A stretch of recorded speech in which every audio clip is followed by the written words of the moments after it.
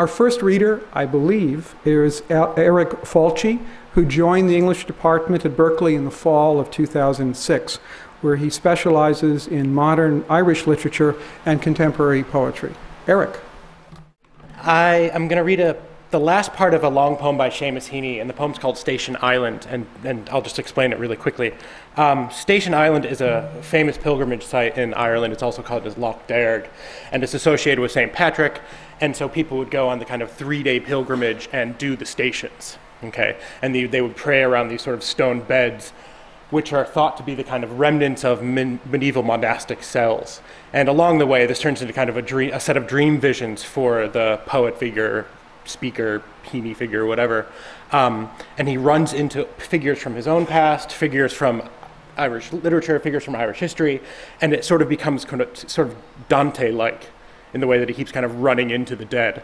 And this is the last section in which he's confronted by the ghost of James Joyce.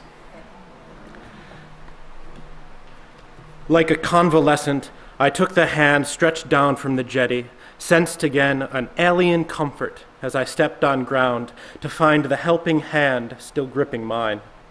Fish cold and bony, but whether to guide or to be guided I could not be certain, for the tall man in step at my side seemed blind, though he walked straight as a rush upon his ash plant, his eyes fixed straight ahead.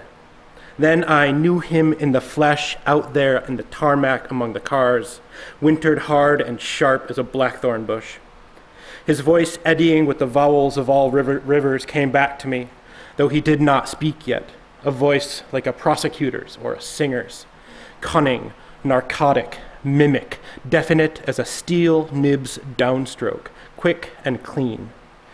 And suddenly he hit a litter basket with his stick, saying, "Your obligation is not discharged by any common right.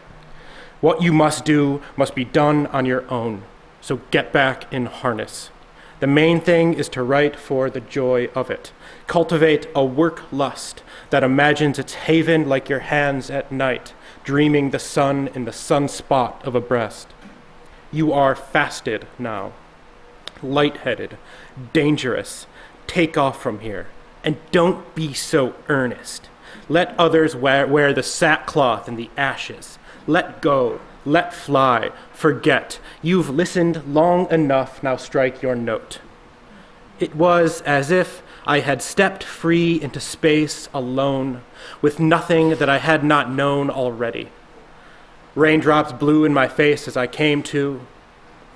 Old father, mother's son, there is a moment in Stephen's diary for April the 13th, a revelation set among my stars. That one entry has been a sort of password in my ears, the collect of a new epiphany, the feast of the holy Tundish. Who cares, he jeered, anymore? The English language belongs to us. You are raking at dead fires, a waste of time for somebody your age. That subject people stuff is a cod's game, infantile, like your peasant pilgrimage. You lose more of yourself than you redeem doing the decent thing. Keep at a tangent. When they make the circle wide, it's time to swim out on your own and fill the element with signatures on your own frequency. Echo soundings, searches, probes, allurements, elver gleams in the dark of the whole sea. The shower broke in a cloudburst. The tarmac fumed and sizzled. As he moved off quickly, the downpour loosed its screens round his straight walk. Thank you.